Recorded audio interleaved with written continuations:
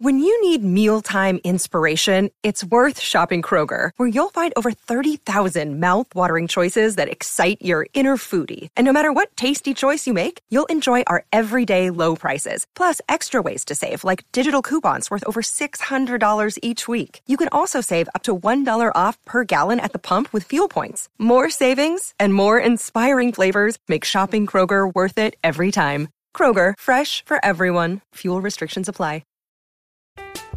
I'm Alex Rodriguez. And I'm Jason Kelly. From Bloomberg, this is The Deal. Each week, you'll hear us in conversation with business icons. This show will explore deal-making across sports, media, and entertainment. That is a harsh lesson in business. Sports is not as simple as bringing a bunch of big names together. I didn't want to do another stomp you out speech. It opened up so many more doors. The show is called The Deal.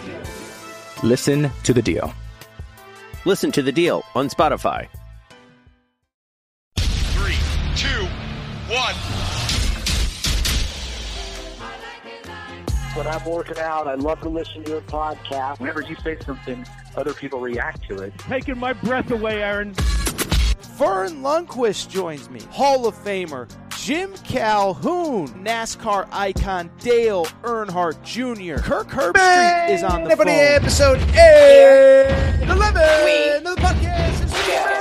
It's Sports Podcast. It is Thursday, December 21st, 2023. People, I hope everybody's doing well. I hope everybody is ready for a jam-packed Thursday episode of the Aaron Torres pod.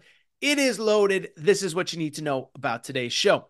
We're going to open National Signing Day. It was crazy, chaotic on Wednesday. Everything you missed, everything you need to know from Florida completely falling apart. Florida State not doing well. Miami doing very well. Auburn, Alabama.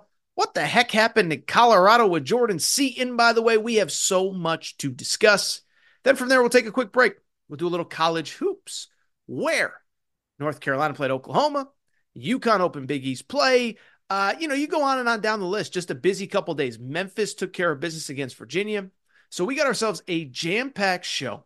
Lot to discuss. By the way, quick reminder. Friday, we will have a little bit of a bonus episode. Hour-long conversation with the Hall of Famer Jim Calhoun. He is a legend. He is an icon. And we talk about all sorts of good stuff. This 2024 UConn team, last year's national championship team, recruiting Kemba Walker, recruiting Ray Allen, recruiting Kevin Durant and Kevin Garnett. We'll talk about all of it. Even if you're not a UConn fan, you will enjoy. Monday, which is Christmas Day, there will be no episode. Tuesday, I'll come back. I'll make my official college football playoff picks and other bowl games. And then the rest of next week, we ramp up into the new year. Cannot believe we are on the back half of December. So it is a busy time. But with that said, we can talk about the end of December and the beginning of January when it comes. Because right now, we got a loaded Thursday show and there is no more time to waste. So let's get to the topic of the day.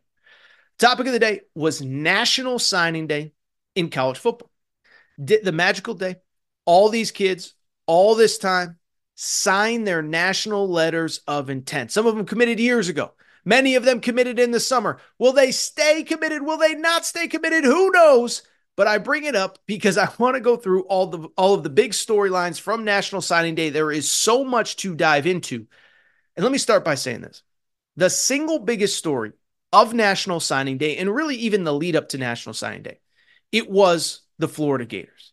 There is no way to put it, but Florida has had a disastrous about last probably 6 to 8 weeks in the lead up to National Signing Day. National Signing Day got worse. They lost a few more marquee players. They easily could have lost a few more. And I'm just here to tell you, it might be a take, it might be hyperbolic, but I think Billy Napier is truly trending as one of the worst hires in modern college football history. So let's get into it. Let's talk about what happened on National Signing Day, because here's the thing about Billy Napier. Hasn't been good on the field. There's been embarrassment off the field. This 2024 recruiting class was supposed to be the sign that, hey, this guy knows what he's doing. He's got a plan.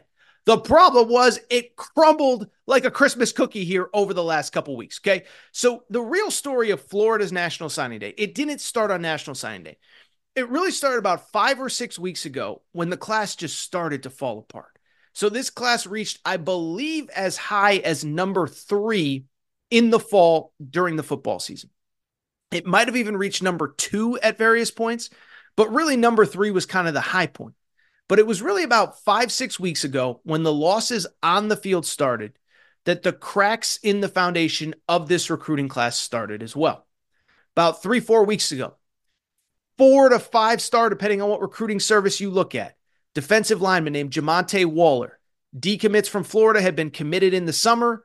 He flips to Auburn. You have a 4-star cornerback named Wardell Mack, flips from Florida to Texas. You have, oh, by the way, a 4-star offensive lineman, Nasir Johnson, flips from Florida to Georgia.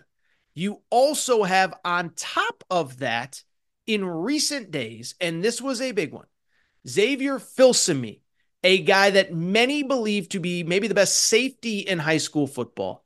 He had been trending to flip to Texas for a while. He has family in Texas. He has family in Florida. He's been committed to Florida. He flips to Florida. So even before National Signing Day, in the lead up, 4 elite prospects all flip. Well, National Signing Day comes and it gets worse. 4-star defensive lineman Amaris Williams from North Carolina had been committed to Florida for a while. He flips to Auburn. So if you're keeping score at home, that's 2 for Auburn, 2 for Florida, or 2 for Auburn, 2 for Texas, and 1 for Georgia. And then to just pour salt in the wound, a 4-star linebacker, Adarius Hayes, flips to Miami. And so in total, you had 6 marquee recruits in about the last 6 weeks that were committed to Florida that did not sign with Florida. Here is the crazy part. Florida's top 2 prospects on National Signing Day took forever to get their paperwork in. DJ Lagway, the quarterback that this entire class was built around. He's from Texas. I might have talked about him on the show. When Mike Elko got hired, there was buzz that he was at least meeting with Texas A&M. I was told that Florida held that one off. Then a day before National Signing Day, Lincoln Riley reaches out. Lincoln Riley had previously recruited him. So that kid, it takes forever to get his paperwork in as he's talking to Texas A&M and USC.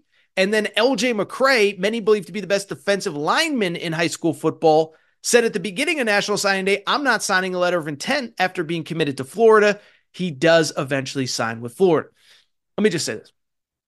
If Billy Napier had lost DJ Lagway and LJ McCray, it wouldn't have happened, but I actually think it would have been a fireable offense right here, right now, because again, there's nothing positive going on the field. And the recruiting class was the one thing that kind of sold you, okay, maybe this will get figured out in the long term. So if you lost those 2, I think it would have been a fireable offense right away, but they got those 2, but it doesn't change the fact that, listen, I'll be blunt. I don't know if I've ever seen a recruiting class fall apart like this over a 5-6 week period.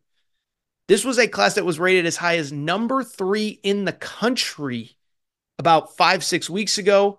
It finished at number 15. Number 15 in the country. By the way, there was another 4-star, somebody that flipped to Texas A&M. Now, there was mixed reports whether Florida really wanted him, whatever. Maybe there was some stuff behind the scenes. But this is a debacle, and it leads to what I said a minute ago. This Billy Napier hire is trending as one of the worst hires I ever remember, okay? And some people would say, oh, it's early, he needs time, whatever. I'm just going to give you the facts on Billy Napier, okay? So Billy Napier, admittedly, he took over a bad situation from Dan Mullen, but he hasn't really done anything right. First of all, year 1 goes 6-7. They were really bad. And you say, well, it's Dan Mullen, it's this, it's that, you can blame him, blah, blah, blah, this and that. This year they go 5-7. So in total, when you include Dan Mullen's final season where they went 6-7, and then this past season where last year they went 6-7, this year they go 5-7. That is the first time since the 1940s, that any team at Florida has had 3 straight losing seasons, okay? Listen, I get, even if Dan Mullen left a mess, Florida should never have back-to-back never have 3 straight losing seasons. let alone back-to-back losing seasons under a first and second year head coach in the portal. Florida should never be this bad, period. This is my belief.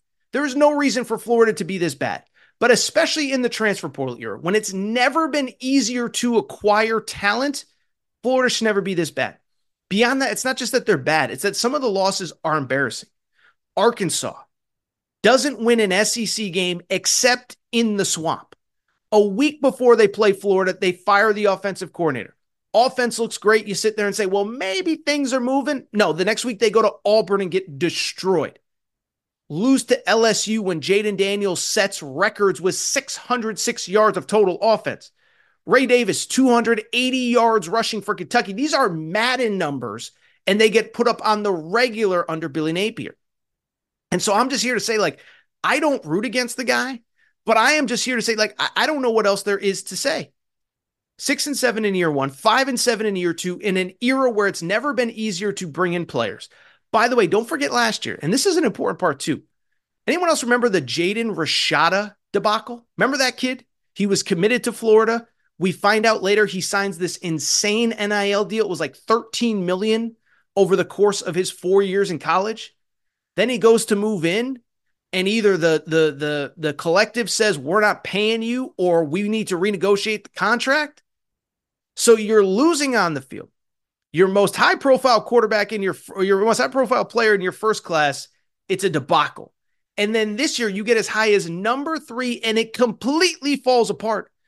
This falls on Billy Napier, man. And what's crazy about Billy Napier, for people who don't know the background, this is a guy that came in as people said he's one of the most organized, most disciplined. You know, he's got a plan for a plan for a plan. It seems like chaos at Florida. And you can sit there and say, well, it's a new world, NIL, portal, this, that. I don't know. Miami's got it figured out. Alabama's got it figured out. In 1 year, Hugh Freeze got it figured out. We're going to talk about him in a minute. You know, Dan Lanning, it took a year and a half for him to figure it. It didn't take a year and a half. He figured it out right away. But a year and a half, he's got a top 5, top 6 class in the country. Sark figured it out. So don't tell me it's NIL. Don't tell me it's the portal. But this is a guy that was supposed to be organized, supposed to be the opposite of Dan Mullen, supposed to take recruiting seriously. And all it has been is one embarrassment after another. And so when I look at this whole situation, I see no reason to think it's going to get better.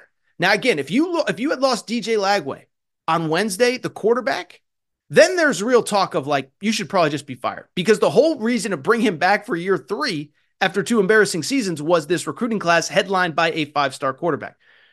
He keeps DJ Lagway. He keeps LJ McCray, but he lost 7 high-profile players in the last 5 to 6 weeks. And oh, by the way, it ain't going to get any easier, because did you see that schedule? We talked about it last week with the SEC schedule release. You got Miami to open. You got Central Florida in the out-of-conference. You got at Florida State. And then, oh, by the way, you got the normal SEC schedule, which includes at Tennessee, LSU at home, Georgia on a neutral. You add Texas next year. You add Ole Miss next year. I don't root against anybody, but this is really bad, and I don't see it getting any better. So the biggest loser by far on National Signing Day, Billy Napier. I don't think it's going to get any better. I have a feeling on the Aaron Torres Pod and Aaron Torres Pod YouTube channel, most of next November is going to be spent on Florida football. I'm Alex Rodriguez. And I'm Jason Kelly. From Bloomberg, this is The Deal. Each week, you'll hear us in conversation with business icons. This show will explore deal-making across sports, media, and entertainment. That is a harsh lesson in business. Sports is not as simple as bringing a bunch of big names together. I didn't want to do another stomp you out speech. It opened up so many more doors. The show is called The Deal. Listen to The Deal. Listen to The Deal on Spotify. Another day is here, and you're ready for it. What to wear? Check. Breakfast, lunch, and dinner? Check. Planning for what's next and how to save for it? That's where Bank of America can help. For your financial to-dos, Bank of America has experts ready to help get you closer to your goals. Get started at one of our local financial centers or 24/7 in our mobile banking app. Find a location near you at bankofamerica.com/talktous. What would you like the power to do? Mobile banking requires downloading the app and is only available for select devices. Message and data rates may apply. Bank of America NA, member FDIC. Hey, it's Kaylee Cuoco for Priceline. Ready to go to your happy place for a happy price? Well, why didn't you say so? Just download the Priceline app right now and save up to 60% on hotels. So whether it's Cousin Kevin's Kazoo Concert in Kansas City, go Kevin, or Becky's Bachelorette Bash in Bermuda, you never have to miss a trip ever again. So download the Priceline app today. Your savings are waiting. Go to your happy place for a happy price. Go to your happy price, Priceline. Coaching candidates. Prove me wrong, Billy Napier. Prove me wrong. Let's get to some of the other winners and losers from National Signing Day. Whew. Okay, so losers. I guess we got to start with the losers first, because in addition to Florida, I think you could argue the single biggest loser outside of Florida was probably their cross-state rivals, the Florida State Seminoles. Now, it wasn't debacle, stage 5, code red, sound the alarms, but it was a tough day for Florida State. They lost 2 different 5-star players. The first one, a defensive back named KJ Bolden. Very interesting recruitment. In the summer, it seemed to come down to Florida State, Georgia, and Auburn. A lot of people thought it was going to be Georgia. He commits to Florida State. Then, over the last couple weeks, as we're getting closer to signing day, he's taking visits. He took visits to both Auburn and Georgia.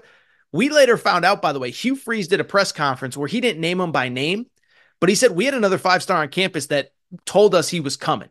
So it sounded like KJ Bolden was ready to flip from Florida State. He does on Wednesday, but it ends up being Georgia. His commitment was kind of important because it did solidify Georgia as the number 1 recruiting class in the country this year. The kid is from Georgia, by the way. It's not like it's like this big shocker that he ended up committing to Georgia, but it's a tough loss for Florida State. They also lost a kid named Armando Blunt. A very interesting story. Commits to Miami, then decommits and commits to Florida State. Announces he's reclassifying, which means he's moving up a year to play college football next year. Then on National Signing Day, announces that he is going to flip back to Miami. So I just bring it up because Florida State loses 2 5-stars on National Signing Day. They were about number 3 or 4 in the recruiting rankings. Coming into the day, they were, I think, number 4. They finish on the fringe of the top 10. It's still a deep class. It's still a good class. But those were 2 difference makers that you did not want to lose, and they do. And I'll just say this. I like Mike Norvell. I think he's actually very good. And I know that I think Florida State fans are happy with him.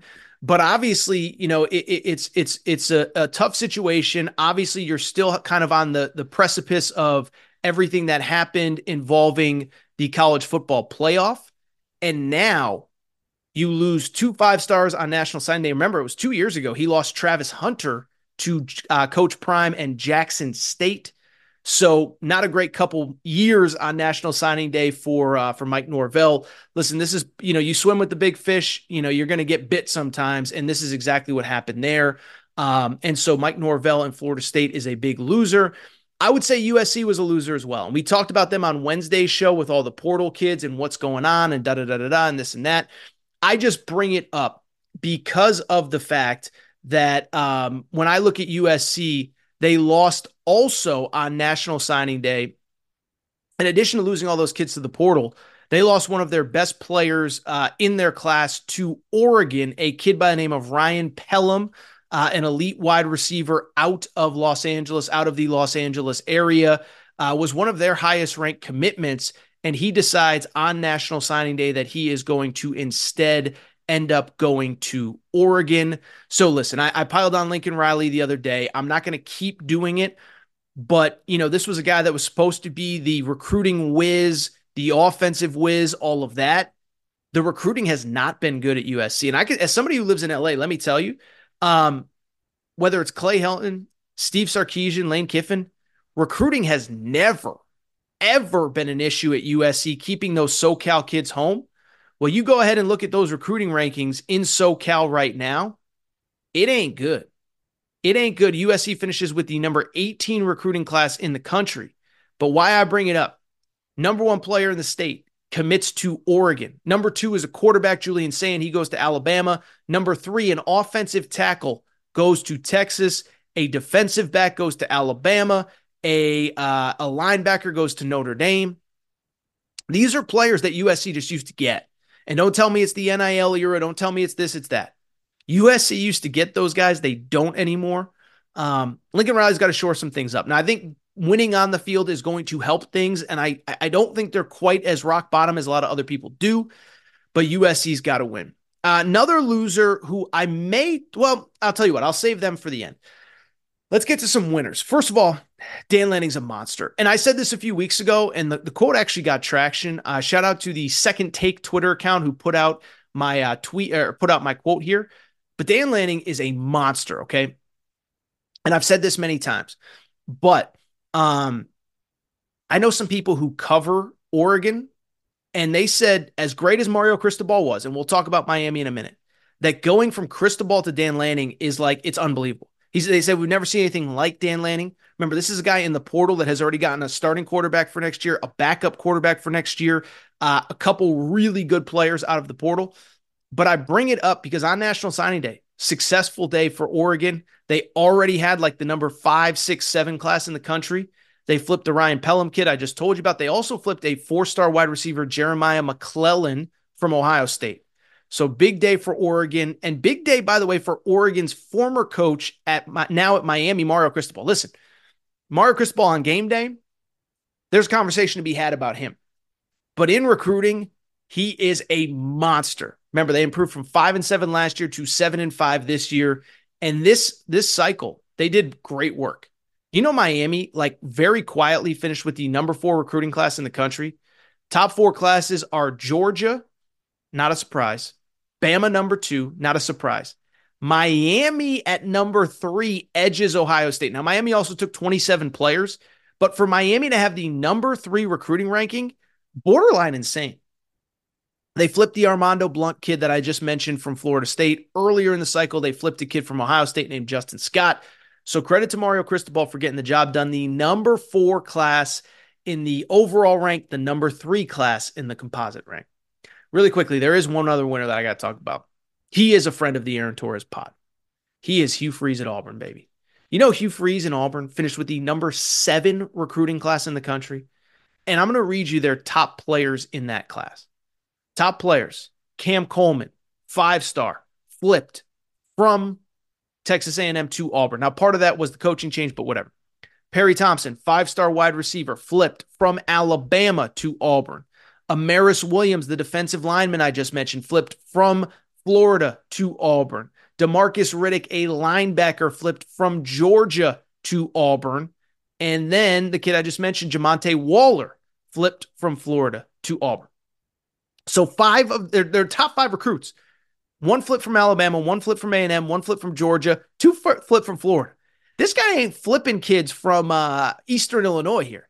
So listen, the Hugh Freeze thing cracks me up because Hugh Freeze, there was so much criticism when he got hired. And I said, why are we overthinking this? Now look, if you could have gotten Lane Kiffin, you had to consider it. But Hugh Freeze won a lot of games at Ole Miss at a time when nobody was winning at Ole Miss, okay? I know Lane Kiffin's doing it now. Nobody was doing it. He took over a 1-11 team. I think they were bowl eligible year 1. And by the way, a guy with a track record of beating Saban, almost beat Saban this year, but people didn't want him. Well, guess what? He just signed the number 7 class in the country. They're killing it in the portal. Elite players left and right. All the kids signed. There was no drama on national signing. You know, we got drama at freaking, Florida and Florida State and Hugh Freeze just got his stuff signed, sealed, and delivered. So credit to Hugh Freeze, signs a top 10 class, and they're in on some big portal kids as well. So keep an eye on that. Speaking of the portal, by the way, one quick thing, and I do want to wrap this segment because it's going long here. The portal, got to give credit where it's due. Mark Stoops, the Kentucky head coach, he did that big rant about you guys want a better product on the field, fans, contribute to NIL. Wasn't a big fan of that approach, but it has clearly worked. Kentucky closes a nice recruiting class, but they got Jamon Dumas-Johnson, maybe the best player in the portal from Georgia. He committed on National Signing Day, and Kentucky has probably one of the 2 or 3 best portal classes in all of college football. So you got to give him credit. I got to own that I was wrong on Mark Stoops because I didn't love that pep talk that he gave, but it clearly worked. It's working in the portal. 2 quick last things before we get out of here. You know, A&M is a very interesting scenario. So A&M has the coaching change. I didn't think you should fire Jimbo Fisher. But if you were going to, I did like the Mike Elko hire. Well, we've seen a lot of kids go in the portal. The latest being Evan Stewart, the former 5-star, who has played the last 2 years at A&M. But why I bring it up, Jimbo Fisher, when he got fired, had a top 10 recruiting class. A lot of kids decommitted. A couple decommitted even before he got fired. Draylon Miller, who ended up at Colorado, being one of them. But on National Signing Day, I thought this was important. The 3 highest rated Texas A&M kids did not sign with Texas A&M. Doesn't mean they're not going there. They didn't sign anywhere. But I think that's worth noting. Terry Bussey, who is a local kid, he did not commit. He did not sign anywhere. I think he'll end up at A&M because he comes from a small town. He's unfortunately, I believe his mother passed away not that long ago. I think he's going to stay local, but didn't get that signature. Dominic McKinley, 4-star, 5-star, depending on where you look, defensive lineman, loved Texas A&M. Did not sign. Now he's going to visit LSU. You got to be worried if you're A&M. And then Dalen Evans, another defensive lineman, I think he's actually an offensive lineman, whatever. We'll just call him a lineman. He did not sign as well. And he is now planning on visiting. He is planning on visiting Texas. I think I said he's a D lineman. He is a D lineman. So shout out to AT. All right, there is one more story that, listen, I do have to address it, right? It is maybe the biggest story to come out of National Signing Day. And as I record here late on Wednesday night into Thursday, it has not been resolved. Does involve Jordan Seaton, number 1 offensive tackle in all of high school football. And obviously, I think everybody knows the story by now, but this was the kid about 3 weeks ago. He goes on Skip Bayless's show with Keyshawn Johnson and Michael Irvin. He is down to a Final Four of Oregon, Alabama, Tennessee, and Ohio State. And he shocks the world by committing to Coach Prime and Colorado. And so it was a very interesting story. At the time, it was a huge story, a huge area of need for Colorado. But what was interesting about it was even after he committed, all the recruiting experts, all the guys and girls who do this on a day-to-day, minute-to-minute basis basically said, just because he committed, you still got to get to the finish line with him on National Signing Day if you're Coach Prime. And so I thought that was always an interesting narrative. You don't hear that often when a kid commits this late in the process. Now, like some of those Florida kids, it's a little bit of a different deal. They've been committed forever, but you start to hear rumblings.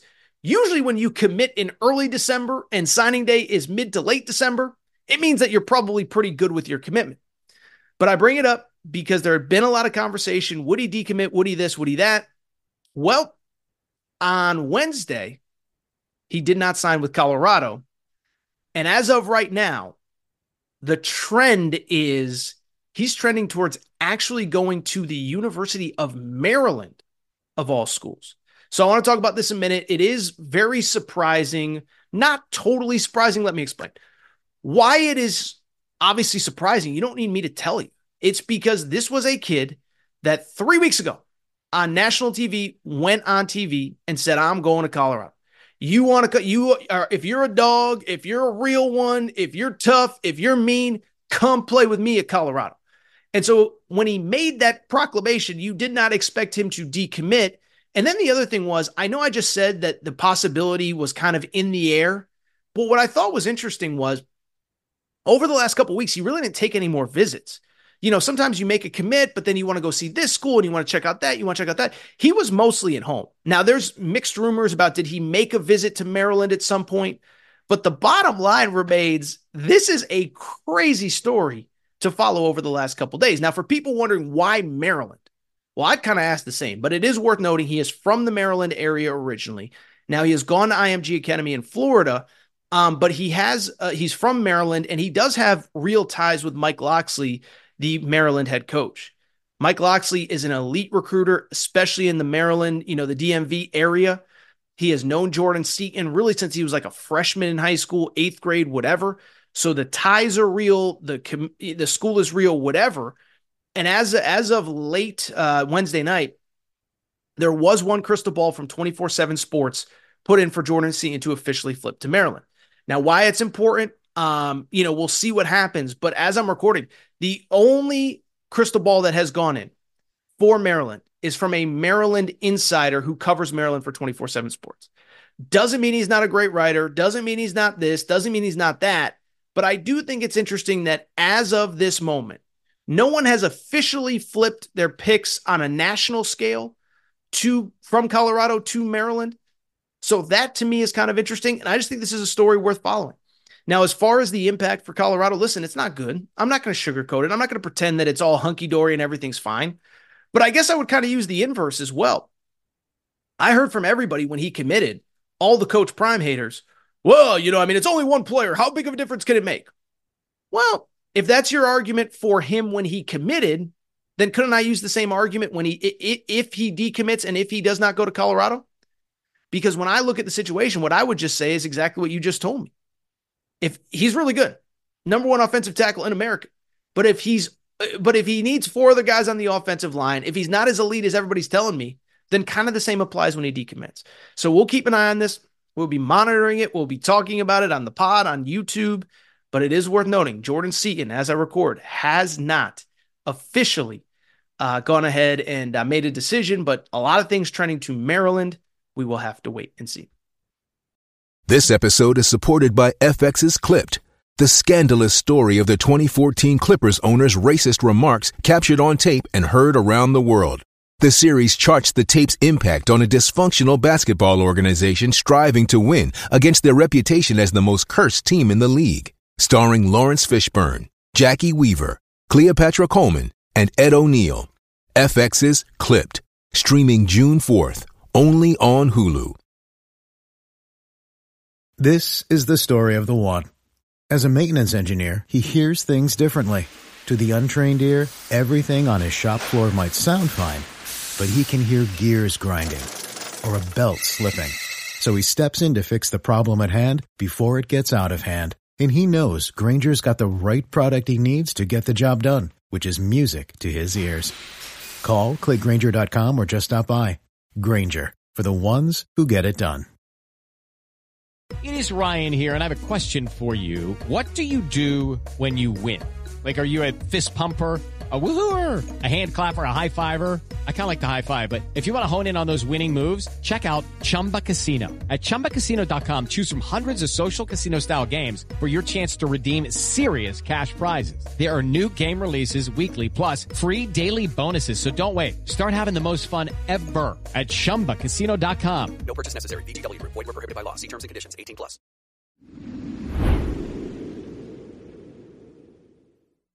I'm Victoria Cash. Thanks for calling the Lucky Land Hotline. If you feel like you do the same thing every day, press 1. If you're ready to have some serious fun for the chance to redeem some serious prizes, press 2. We heard you loud and clear. So go to LuckyLandSlots.com right now and play over 100 social casino-style games for free. Get lucky today at LuckyLandSlots.com. Available to players in the U.S., excluding Washington and Michigan. No purchase necessary. VGW Group. Void where prohibited by law. 18+. Terms and conditions apply. Okay, round 2. Name something that's not boring. A laundry? Ooh, a book club. Computer solitaire, huh? Ah, oh, sorry. We were looking for Chumba Casino. That's right. ChumbaCasino.com has over 100 casino-style games. Join today and play for free for your chance to redeem some serious prizes. ChumbaCasino.com. No purchase necessary. Void where prohibited by law. 18+. Terms and conditions apply. See website for details. It's time for today's Lucky Land horoscope with Victoria Cash. Life's gotten mundane, so shake up the daily routine and be adventurous with a trip to Lucky Land. You know what they say. Your chance to win starts with a spin. So go to LuckyLandSlots.com to play over 100 social casino-style games for free for your chance to redeem some serious prizes. Get lucky today at LuckyLandSlots.com. Available to players in the U.S., excluding Washington and Michigan. No purchase necessary. VGW Group. Void where prohibited by law. 18+. Terms and conditions apply. All right, everybody. I am back. Good to be back. Good to be back. Final segment of the show. So good to be back. And I do want to go ahead and wrap with a little bit of college hoops, because what I'll say is pretty straightforward, right? So I do think that obviously, look, National Signing Day has taken center stage over the last day or two. I don't want to say it sucked the oxygen out of the college sports landscape, because sucking the oxygen is a negative connotation, like it's not fun. National Signing Day is fun, maybe for pretty much everybody except for Florida fans. But I just bring it up solely to say that National Signing Day, was the focus of things. But there has been a lot of really good college hoops on Tuesday night and certainly on Wednesday. And I want to go ahead and recap basically all of it. Now, I'll be blunt. It's about 11:30 Eastern time on Wednesday as I'm recording. Alabama and Arizona just tipped off about 10 minutes ago.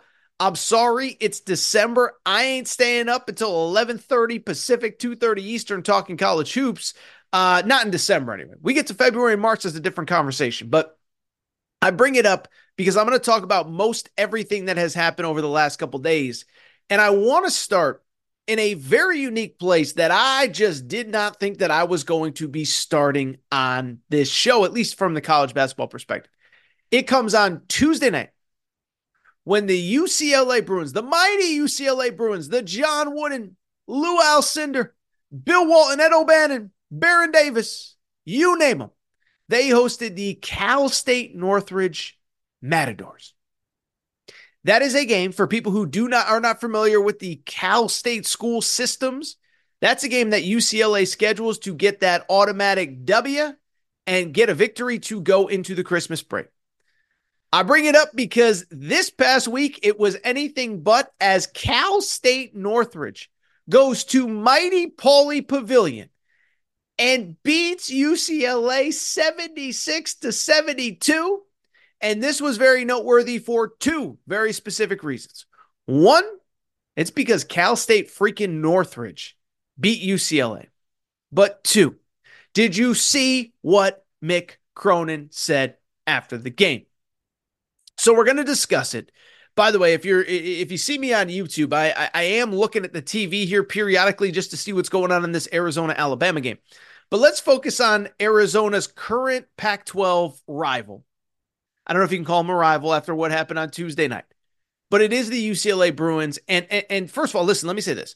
If you're not familiar with the geography of California, Northridge is a commuter school. Listen, it's a nice campus. I've been there. I don't want to be disrespectful. I have friends who graduated from there, but this is not the game that UCLA should ever lose, ever, under pretty much any circumstances. For the UConn fans listening, it's the equivalent of scheduling Central Connecticut. For the Kentucky fans listening, it's the equivalent of scheduling Eastern Kentucky or Pikeville or something like that. But Cal State Northridge gets the win. UCLA falls to 5-5. UCLA is not very good this year. So how about this? UCLA started 3-0. They go to the Maui Invitational. They lose to Marquette. They beat Chaminade. Then they lose to Gonzaga. They come home, beat UC Irvine. Then they lose to Villanova. And then they lose to Ohio State at the CBS Sports Classic. And then they lose this game. So they are 5-5 overall, 2-5 in their last 7 games, including a win over Chaminade, which isn't even a D1 opponent. And so it's not good. Remember, UCLA lost a bunch of talent off last year's team. They had a bunch of veterans that were recruited by Steve Alford, retained by Mick Cronin. Well, now they're young, they're inexperienced, but after the game, I'm beating around the bush. I'm talking for too long. We need to get to what Mick Cronin said after the game, because did you see this quote? It drove me absolutely crazy.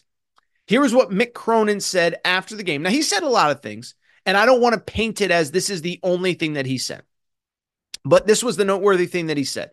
He was asked about his team's struggles. Here is what Mick Cronin, the head coach of UCLA basketball, said. He said, "We did what we could do." Let me even, I want to pull up this tweet. I want to make sure that the context here matters. Ben Bolch, who covers the UCLA Bruins for the LA Times. Let me see if I can find this exact quote so I get this right. Okay, this is Ben Bolch. This is his tweet. He said, "I asked Mick Cronin if a loss like this makes him question roster construction. And he said, alluding to NIL challenges, we did what we could do. Is your question, did we try to get older transfers? Absolutely. So did the Reds, but the Dodgers got them." So basically what Mick Cronin is insinuating is that UCLA's NIL is not good enough. They got outbid for players.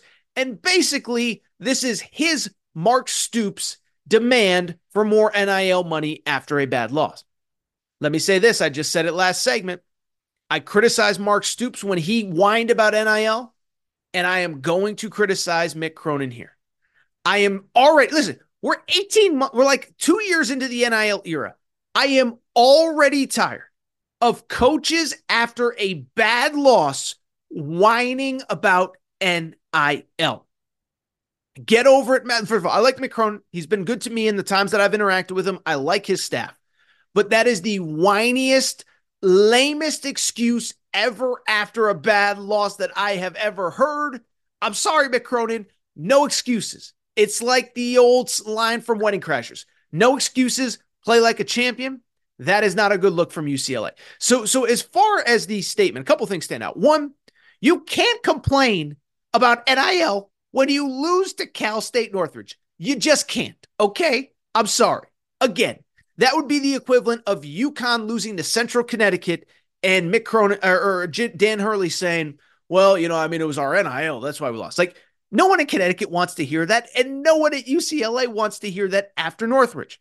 If you played, and I'm just going to use a hypothetical example, a Duke, North Carolina, a Kansas, a UConn, Arizona, and you lose, then I'm sort of sympathetic to the NIL thing. Like even Mark Stoops. I was critical of Mark Stoops, but Mark Stoops, at least, it was after the Georgia game. Like Georgia clearly had superior players, and at least Mark Stoops was trying to say, if you want to be on that level, we got to get our NIL right. Well, you want to get on the level of Northridge, there's no excuse. Beyond that, it's not like UCLA has nobody. Now listen, only Mick Cronin, and this is the one thing I'll say. I always try to be fair, and I always try to be transparent on this show. I can't sit here and lie and say that I am privy to every conversation in NIL that UCLA had with any transfer at any point over the course of the offseason. But a couple things stand out. One, even if UCLA's NIL is bad, and I have heard it's not good. Like I live in LA, I can tell you, by the way, I think this is part of what Lincoln Riley is struggling with USC football. People in LA, it's just, they're not spending $250,000 on an 18-year-old kid that nobody knows anything about. Maybe they'll take care of guys once they get to campus. Maybe they'll take care of guys once they've proven themselves. But UCLA is not the kind of place where somebody's just going to write a check because a coach says we need this guy. So I am sympathetic to that from the Mick Cronin perspective. But one, it's Cal State Northridge. And two, the other thing is, look at your roster. It's not like you don't have talent, okay? And by the way, whenever you say this NIL stuff, it's the same with what I said about Mark Stoops. I criticized Mark Stoops because I said you're insulting the guys in your locker room, and it's the same with Mick Cronin. One, let's go ahead and look. The freshmen on his roster, just from the high school ranks, let's not even include the international players, which we'll get into in a minute, okay? But UCLA, let's look at their roster right now. So first of all, Sebastian Mack, who's a really good player. Now, he did get hurt in the game against Ohio State on Saturday. This was a game where Sebastian Mack did play and still scored 27 points. Sebastian Mack was the number 66 ranked player in America. Brennan Williams, who's very good, I know his high school people, 70th ranked player in America. Devin Williams, 81st ranked. So they got 3 of the top 100 players in high school basketball. But here's the crazy part. Do you remember who they got in the offseason? UCLA added 3 or 4 international players, including 2 or 3 who are projected first-round NBA draft picks. They got Adai Mara from Spain, who some people believe is a projected lottery pick. They convinced him to give up professional options in Europe to play in the United States. So you can't tell me, like NIL aside, you mean to tell me this kid just came for the UCLA education and there was zero money that changed hands? I don't believe it. I know he's an international player, whatever. Burka, the kid from Turkey, I'm not even going to try to say his last name, a projected first-round pick, The Athletic, ESPN. You mean to tell me he came over to UCLA for no money? So I'm blabbing. I'm already like 10 minutes into this segment. We got to get to some other games. But it blew my mind that Mick Cronin tried to use NIL as an excuse. It was a bad look. I didn't like it. I thought it was lame.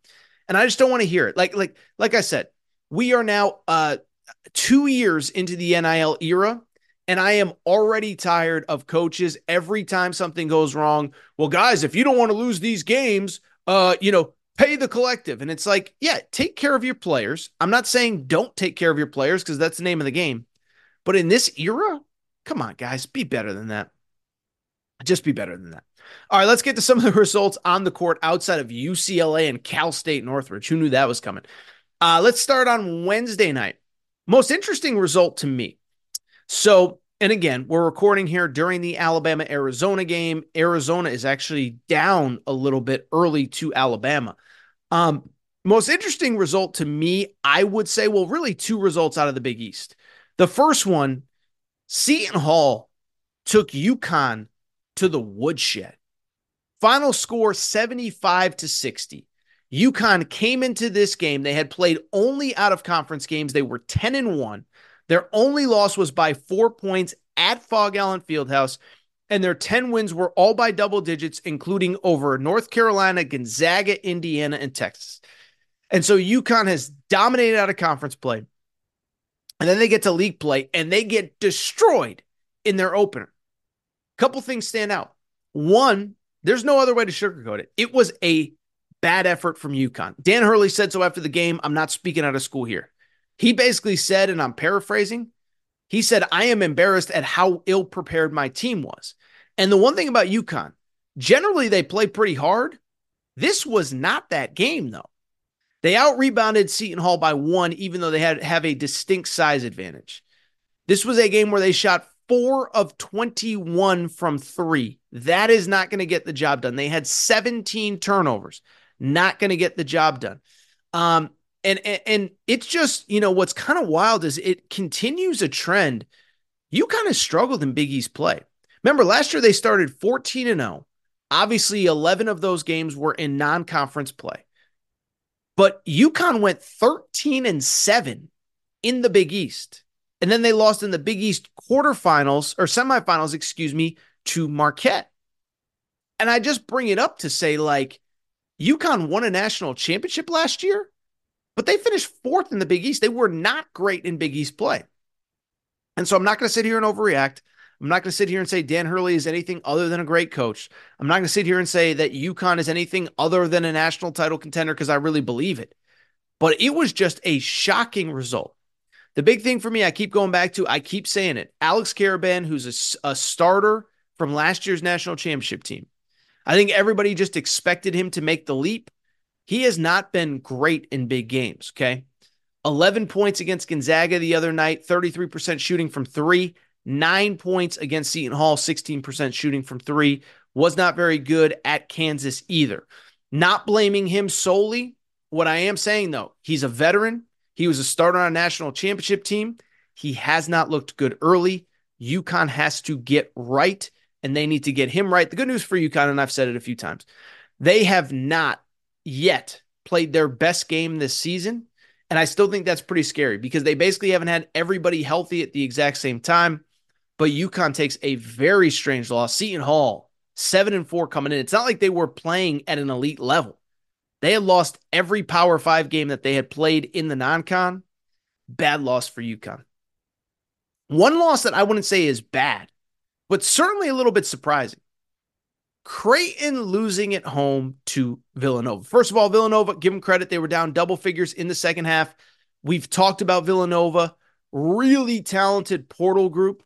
But they struggled in the out of conference. They won the battle. Weirdest schedule ever. They won the battle for Atlantis, but they lost to St. Joe's, Drexel, and Penn in the non-league. That is insane. So they beat North Carolina, Memphis, and Texas Tech at Battle for Atlantis. They lose to Penn, Drexel, St. Joe's in the out-of-conference portion of the slate. It's unbelievable. And so I just bring it up because they have weird losses and weird wins. But they get the victory here in overtime against Creighton. Let me say this about Creighton. So I picked Creighton to go to the Final Four in the preseason. I really like their group. I'm not saying this because they lost to Villanova, and I'm not disrespecting Villanova. I think I overvalued Creighton, though, because you look at them. They have 3 returnees off of last year. Baylor Shireman, Trey Alexander, and Ryan Kalkbrenner. Those three combined for 44 points. The rest of the team combined for 22 points, and that's just not going to get it done in Big East play, and I think that's the big thing. They have no depth. They have no real athleticism. They have no real defensive presence outside of Ryan Kalkbrenner. I think I'm out on Creighton. That was one of my Final Four picks, too. Out on Creighton, though. I don't believe in them. I just don't think they have the depth or the athleticism or the defensive prowess to win at the highest level. They're going to win some games in the Big East. I think they're a top 25 team, but I picked them to go to the Final Four, and I think I was dead wrong. Another team that I picked to go to the Final Four, by the way, where Aaron was right. Remember on Monday's show, North Carolina lost to Kentucky at the CBS Sports Classic. And I said, I think that is more of an indictment that Kentucky is really good than North Carolina is really bad. And I said, North Carolina, we're going to find out really quick because North Carolina plays Oklahoma on Wednesday night. Oklahoma's undefeated. Well, I bring it up because the two teams played, and granted, the game was in Charlotte, but North Carolina wins 81-69 as they get the win. Couple thoughts. One, listen, North Carolina's a really good team. You look at the ACC, I think they can win the ACC regular season. Virginia, we're going to talk about it in a minute, got blown out. Duke bounced back nicely, but I'm not sold on them. You look at North Carolina, I think RJ Davis is your ACC player of the year right now. I do worry a little bit about some of the other scoring around him. Armando Bacot has not been great this year, 14 points, 8 rebounds against Oklahoma, but he's been kind of up and down. He did not play well against Kentucky at all. And this is a guy that 2 years ago, he was averaging 16 and 13. As a fifth-year guy, he's averaging 15 and 11. So his stats are actually down a little bit. Good thing for Carolina. I like the production across Harrison Ingram, 11 points in this game, 13 points for Cormac Ryan. So North Carolina gets the win. I like them. I think they might win the ACC. I'm not sold on everybody else. Do got to give credit where it's due, though. Duke takes care of business against Baylor at Madison Square Garden. I've been down on Duke. Don't love their guard play. Saw them in person at Arkansas a few weeks ago. But Duke gets the win. All 5 starters in double figures. But the important part, their star guard, Tyrese Proctor, has been out with an injury. Those other guards that I have criticized, they stepped up. Jared McCain, 21 points, true freshman, great game. Caleb Foster, 12 points, great game. Jeremy Roach, who was really the only guy that showed up to play against Arkansas, 18 points in that game, 3 rebounds, 3 assists. Duke gets the victory. Duke really needed this one. Listen, I'm still not out on Baylor. I know Baylor struggled. I know Baylor got embarrassed by Michigan State. Excuse me, my voice is going here. I've been talking all freaking day, recording multiple episodes for next week because that's what Torres does for the people. But, listen, I was a little out on Duke. They get the win. Baylor, I'm not out on. I just think Baylor played 2 tough teams. Michigan State in Detroit. Duke, that's basically a de facto home game. They always play one game at Madison Square Garden around Christmas. So Duke gets the win. I still need to see more consistency from the guards, but they certainly have looked better.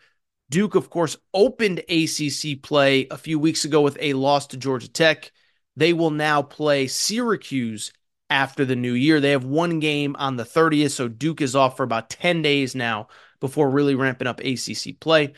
Going back to Tuesday night really quick, let me give credit to a team that I have been critical of, but a team who I have also really liked since the start of the season.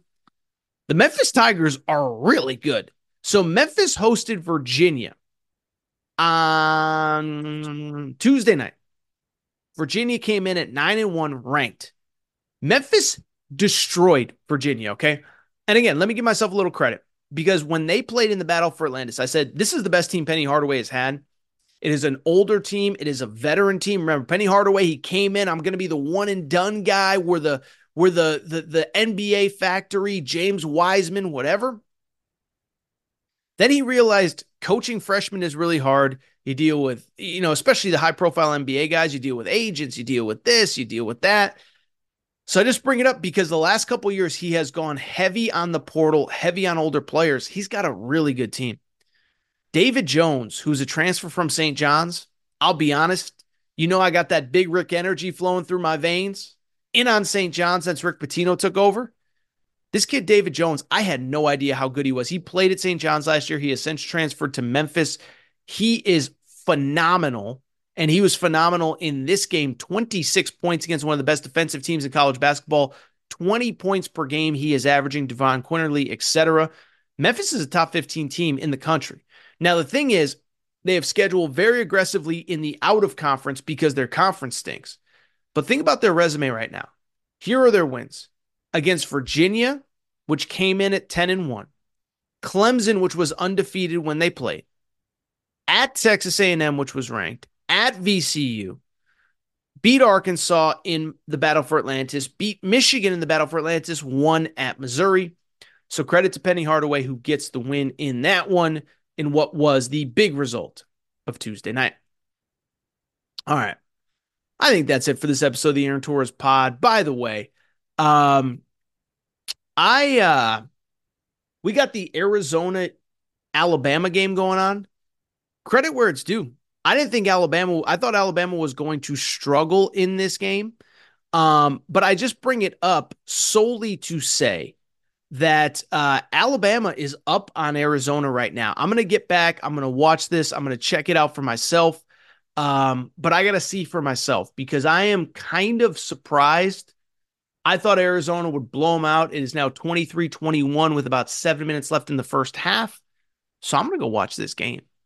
Guys, it's time for me to get out of here. Listen, if you're not subscribed to the Aaron Torres Sports Podcast, please make sure to do so. Apple, Spotify, Amazon Music, Google Music, wherever you listen to podcasts, make sure that you are subscribed. Also, make sure to rate and review the show. Go ahead, give us a quick 5 stars. Let us know what you like, what you don't like, all that good stuff. Make sure you're following on social media at Aaron_Torres on Twitter, at Aaron Torres Pod on Instagram, Aaron Torres Pod on TikTok, and the YouTube channel is blowing up. 31,000 subscribers on YouTube. If you're not subscribed, if you're watching on YouTube, click the subscribe button on YouTube. But man, I'm getting out of here, man. It is late on a Wednesday. Bonus episode Friday. Jim Calhoun, the legend. He will join me. You will enjoy it, even if you're not a UConn fan. I promise you. So make sure to subscribe to that. Make sure to download that. And then, oh, by the way, Tuesday, after the holiday, we come back and we will make my college football playoff and bowl game picks. All for today's show. Time for me to go. Shout out to Torrent Craig. Shout out to Rachel, who hates my voice. Shout out to JJ Redick, you F-head. Unblock me, bro. By the way, Pat McAfee unblocked me as well. We're cool. I like your show. You're really good at what you do. I'll be back on tomorrow with the Hall of Famer, Jim Calhoun. Have a good Thursday, party people. Hope National Sign Day was good for you. Hope you're not a Florida fan. It is Ryan here, and I have a question for you. What do you do when you win?